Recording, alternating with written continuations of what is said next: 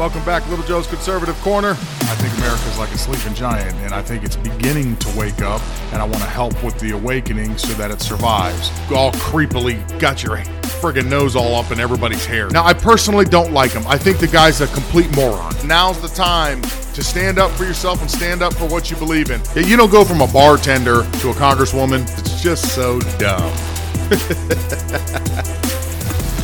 Gentlewoman from Texas is recognized for 5 minutes. I thank the gentleman for yielding. I rise to oppose the previous question so that we can immediately consider H.R. 471, Representative Yvette Harold's bill to enforce Title 42 at the border. As a Mexican-born legal immigrant, Border Patrol wife, and a mother, I know firsthand how out of control our border crisis is. Our South Texas communities are hurting because of this crisis, and our people feel totally ignored by our government. Dangerous drugs are pouring across the border. 80% of the fentanyl killing Americans comes into our country at the southern border. Human trafficking are taking advantage of our open border to conduct their evil and heartbreaking trade. Criminal organizations are in total control of our southern border. Last month alone, 240,000 illegal immigrants were encountered entering our country, a new record. And those are just the people who were caught. The true number is undoubtedly far higher.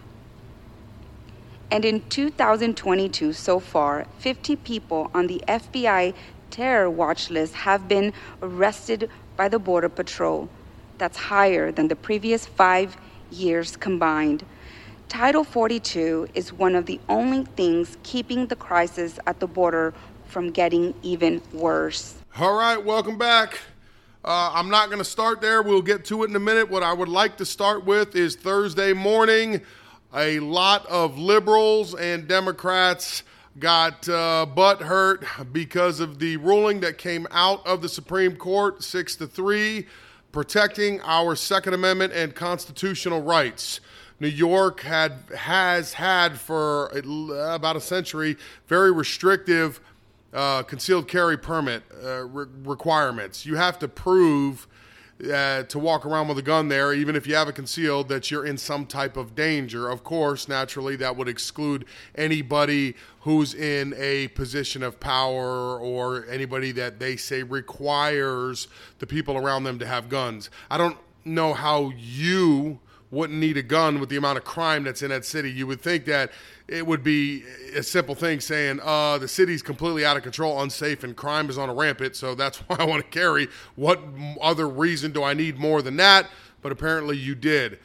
They struck the ruling down, the law down, so now New York is like everywhere else. If you have a concealed weapon, as far as right now, you are allowed to carry it unless New York tries to go in some other radical direction and stops you from carrying again, in which case I'm sure this will end up back in the Supreme Court once again. But great day for the Second Amendment. You know, if you're a law-abiding citizen and you own a firearm, you've gone through the federal background check, and you've gone a step even further by going and acquiring your concealed weapons permit, giving up even more information, and now you are legitimately trained. It's signed off that you've been trained with a firearm. I mean, you've gone that additional step. You've paid your fees. You should be able to carry that gun wherever you want. You leave your house to make sure that you're safe. You know, what Clarence Thomas more or less said is that, you know, the Second Amendment doesn't guarantee you just to be safe in your home. If you're a law-abiding citizen, it guarantees that you're safe anywhere. So, yes, you're allowed to take your gun with you. So it was a good day for people that believe in the Constitution, and a bad day for the people that keep trying to chip away at our gun laws and work their way around them as much as they can to restrict them as much as they can, stripping us of that constitutional right, ultimately with the hope that one day they can get rid of it altogether. I know the Supreme Court is scheduled to issue more rulings today, depending on when you listen to this. This comes out at 3 a.m. Thursday night. / Friday morning. So obviously this is pre-recorded. If you're hearing it early in the morning, you have yet to see if any rulings come out. If you're catching me later in the day, they may have already come out, and we'll see. I'm still waiting on the bigger ones, Roe v. Wade, coaches praying on the field, and see where they go with all that. I anticipate that, I'd hate to say we are going to win, but we are going to win. Freedom is going to win. The Constitution is going to win, that these people have overstepped their boundaries. I anticipate that we're going to have a good day when those rulings come out, and more or less the liberals, the radicals, and the Dems' heads are going to burst. All right, going back to the border. Mark Morgan was talking with John Solomon, and he is more or less warning. He was a Trump border security chief. He's warning that the planning for the next terrorist attack on American soil may already be underway, as Republican senators are exposing how traditional criminal organizations are benefiting from Biden's open border policy. As you heard the young lady there say, we have had more known terrorists that we have caught crossing the open border this year than in the last 5 combined. We've had 50 that we have caught. Since the Biden administration took over, from January of 2021, we have had over 2.6 million migrants trying to enter the United States illegally from Mexico. 2.6 million encounters, and then there's an additional approximate 800,000 gotaways, which are migrants who have evaded capture by law enforcement there on the border and came into the country illegally. These are who we have caught, once again, who we know about. Imagine 800,000 people, 2.6 million, 800,000 get away, 2.6 million come in. Imagine how many terrorists there potentially can be on American soil today, plotting another attack from inside to destroy more Americans, their lives, their families. We just don't know. But because Biden wants open borders, and they have this open border fantasy where people could come and go as they please, this is what we're stuck with. It's really kind of treasonous because if you are the president of the United States, you are charged with protecting the people of the United States. Open borders, and just seeing that we've already captured 50 potential terrorists, our interests are not being served by you. So it's treasonous. You're not taking care of us. You're actually inviting the enemy inside. So I don't, in a sane world, most people would be calling for him to resign or his removal. But in the world we live in today, unfortunately, people are either just too scared to say something. People are scared to be called a racist. What I'm saying, if you think it's racist, then maybe it's because you're a racist. I don't know.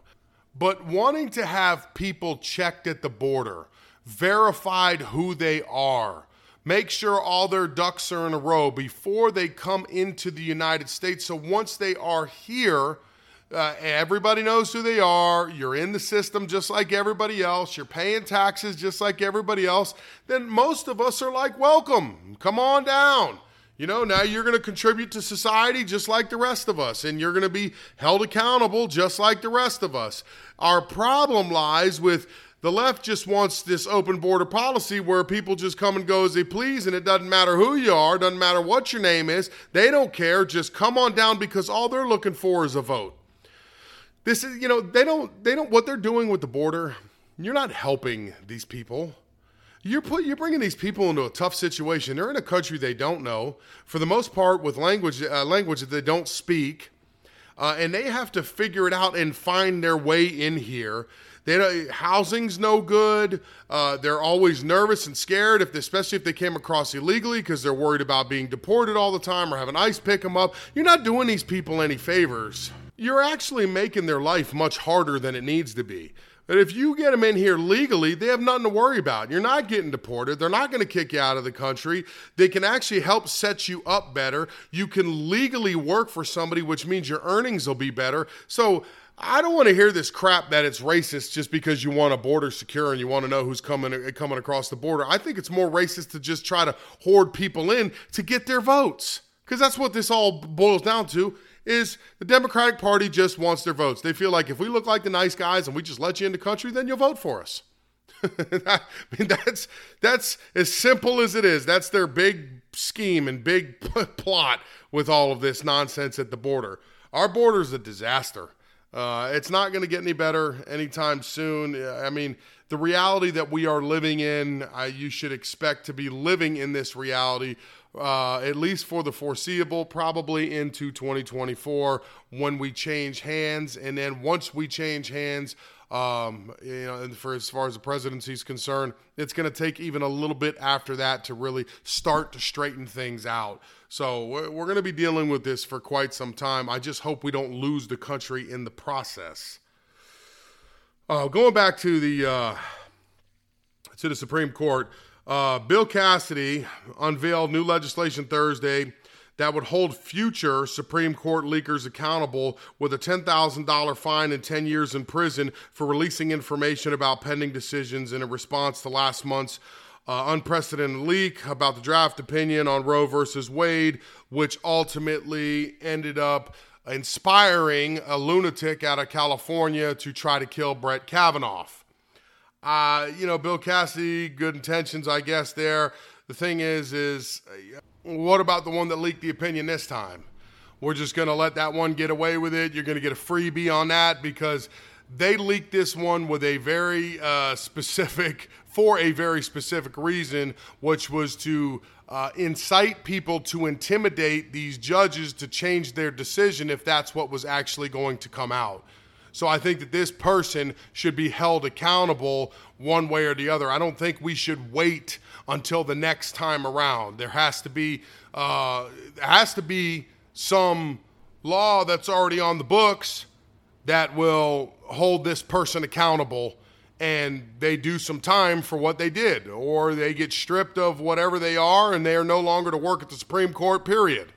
There needs to be something done, something more than nothing, and waiting till the next time around, although, like I said, I guess it's a nice sentiment, but something needs to be done this time around. We can't afford to wait till the next time around because this is intimidation of a Supreme Court justice. And if nothing is done this time, I can assure you this is going to happen over and over now going forward, and it's going to get more and more dangerous for these judges, and it will alter their opinions in the future. So something really needs to happen to that person.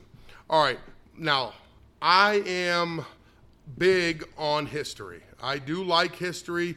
I enjoy it. I am also the kind of person that if I am wrong on something, I'm more than happy to admit that I was wrong. Now, I told you that there was a letter to Benjamin Franklin, and my memory obviously was not serving me correctly. I started digging, and I was going through my history books, and my wife's looking at me yesterday, and she's like, "What the hell are you doing?" And I said, Benjamin Franklin.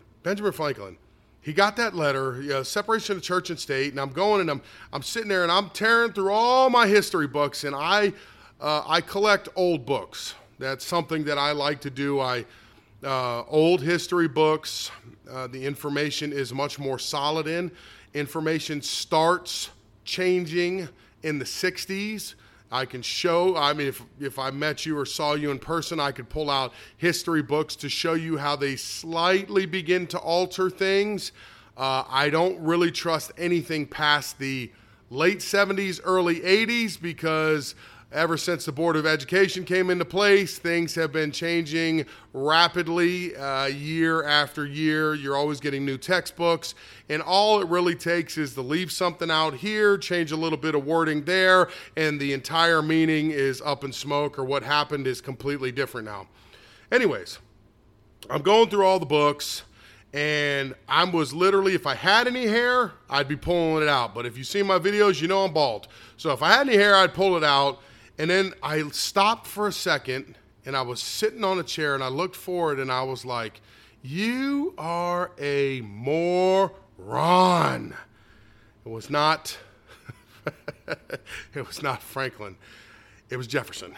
And once I did that, I grabbed my book on Jefferson, and there it was. As quickly I knew about where it was going to be in the book, I peeled right to the section that I knew it was going to be in, and Lord and behold, there it is. So, separation of church and state. All right. Thomas Jefferson became president in 1801, which I would hope most people know that. However, yeah, you know what? I'll give most people a free pass. These are things that you don't use day to day, so you probably learn them in grade school, and you just happen to forget about them unless you are writing a book, you're a history buff, you work in something that has to do with history, or you just don't care. But I'll give most people a free pass. But became president in 1801. He received a lot of letters of praise and congratulations at the time, especially from a Baptist group. The Baptist at the time was not your main religion in the United States. The Angelic Church was your main religious group in the United States. Baptists were at a minority. So they had some concerns. They end up congratulating Jefferson. They end up sending him a letter. I'm going to read you their letter, and then but these are short, so don't get get scared. I'm going to read this big long thing here. Our sentiments are uniformly on the side of religious liberty, that religion is at all times a place and a matter between God and an individual, that no man ought suffer in name, person, or effects on account of his religion or religious opinion, that the legitimate power of the civil government extends no further than to punish the man who works ill to his neighbor. But, sir, our constitution of government is not specific. What religious privileges we enjoy as a minor part of the state, we enjoy as favors granted and not as inalienable rights.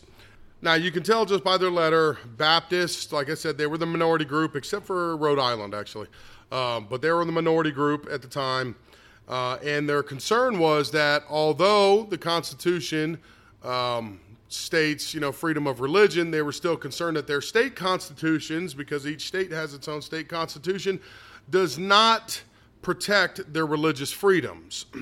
So Jefferson did reply back to them in 1802, and what in his letter he says, believing with you that religion is a matter which lies solely between man and his God, that he owes account to none other for his faith or his worship, that the legitimate power of government reach actions only and not opinions, I contemplate with sovereign reverence that the act of the whole American people which declared their legislature should make no law respecting and establishment of religion or prohibiting the free exercise therefore. That's your First Amendment, if you were just wondering. Thus building a wall of separation between church and state, adhering to this expression of the supreme will of the nation in behalf of the rights of conscience, I shall see with sincere satisfaction the progress of those sentiments which tend to restore to man all his natural rights, conceived he has no natural right in opposition to his social duties. I reciprocate your kind prayers for the protections and blessings of the common Father and Creator of man, and tender you for yourselves and your religious association assurance of my high respect and esteem. All right, so now Jefferson's explanation in his note, which I know I'm reading a little bit off, but they don't really talk the way we do now. They were much, much more proper than we are now. So reading it's a little bit off. It doesn't roll off your tongue because it's a little bit different. But Jefferson's explanation, using the restrictive language, building a wall of separation between church and state, just merely reflected the founders' understanding that the two important religious clauses that they had placed in the First Amendment. First, the federal government may not create an official state religion. And secondly, the government may not restrict religious beliefs or actions. How those two read in the Constitution is an establishment of religion, and the second one is prohibiting the free exercise therefor.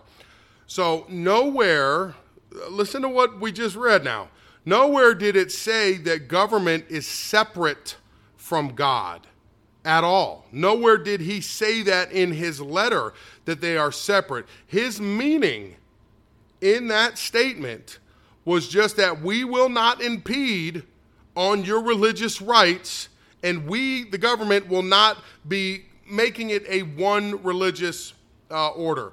In England, back in that time, you had to follow a particular religion. And when the founders came over here, they wanted the free expression of religion to worship as you see. In England, it was much different. It wasn't for God and country. It was for king first, and then God, and then country. So his statement there has been warped terribly by radical groups like the ACLU, the American Humanist Association, the American Atheists. They take these words and twist them to benefit them. But if you actually know history, if you read history, study history, if you just go back and look up your history, you will find, just like I just showed you, that many things that they hang their hat on are taken out of context and used to their benefit. So there was never meant to be an actual separation of church and state, other than the government stays the hell out of how you worship your God. That's it. Doesn't say that the government can't worship God. I forget what year was up till. That's something I'd have to go back and look at. But in the founding years of this country, and it went on for probably over 100 years, I'm almost 100% sure it went on over 100 years, the President of the United States at certain times would call for days of fasting and prayer. So there was never a separation. They just want it that way. It's convenient for them to separate God, because this way it's easier to legislate that way, that they can shield themselves, that they take God out of the mix, that they don't need him in there, and that benefits their cause. So don't drink the Kool-Aid all the time and believe every little thing that you hear, because it's not always what they say it is. You know, a good rule of thumb, question everything. Even if you're wrong, question it and make them prove to you that you are wrong. Go look it out, look for it, look it up, and prove yourself wrong, and then find the truth. It's a good rule of thumb. So don't just take everything that they do blindly and, oh yeah, well, it's, Thomas Jefferson said separation of church and state. Well, yeah, when you take it out of context and just use that one line, sure, they can bend and twist that any way they want. But if you put it back into context and you read the letter, as I just did for you, you see that the intention there was nothing like what they're trying to sell you. So good rule of thumb, like I said, always look things up for yourself. Don't just take somebody else's word for it. Don't just take my word for it. Look it up for yourself, and you will find the truth, and you'll be better for it. I promise you. All right, it's Friday, and as we do every Friday, I'm going to give you a fun fat fact. But don't worry, fatties, I am on your side today. I'm actually on your side all the time because I'm fat, but I'm actually on your side today. Here we go. All you thinner people or health nuts or just average-sized people, when you go to a bagel shop in the morning with your homies and you walk in and your fat buddy, like myself, goes up to the counter and asks for a large coffee, cream, and sugar, and then asks for a plain bagel with cream cheese for breakfast, don't grab them on the arm and say, hey man, you sure you should be eating a bagel? It's got all them carbs in it. As you're staring at the cashier and she's staring back at you, and then she glances at him as if like we need a three-way approval for me to buy a friggin' bagel, okay? That's when your buddy, you look to him, at least in my case, at 6'4", 400 pounds, and I probably don't look real friendly. And then they're like, I'm just looking out for you. And then you look back at the cashier and don't say anything, and then they just, that'll be $4.97, and you slide your card. And as you walk away with your buddy who felt that it was necessary to have that moment with you there at the cashier, you ask them, when did you get your degree in nutrition, homie? Okay? And why are you worried about what I'm eating? Why don't you worry about what you're eating? Because I didn't ask you for your help with what I'm eating. And I don't think me buying a bagel with cream cheese and a cup of coffee in the morning is the worst thing in the world to eat in the first place. But why don't you stay off in your lane and I'll stay off in my fat lane? Because believe me, I know skinny people that were fat, but it doesn't mean that we're dumb. You think I don't understand and know that a bagel has carbs in it? Come on, people. Of course I know it's got carbs in it. That's why it's so damn good. And that's just what I want to eat in the morning. So that's what I have. So, for all my fellow fatties, if you got a little friend that always feels like they need to jump in and warn you about what you eat, just know you are perfectly within your right to turn around and give them a little piece of your mind. Calmly, but a little piece of your mind, and tell them to worry about themselves and not to worry about you. That's my fun fat fact. Leave the fatties alone. If they're going to be fat, they're going to be fat. It's just what it is. It's Friday and nothing else to it. Have a beautiful weekend. We will do it again on Monday.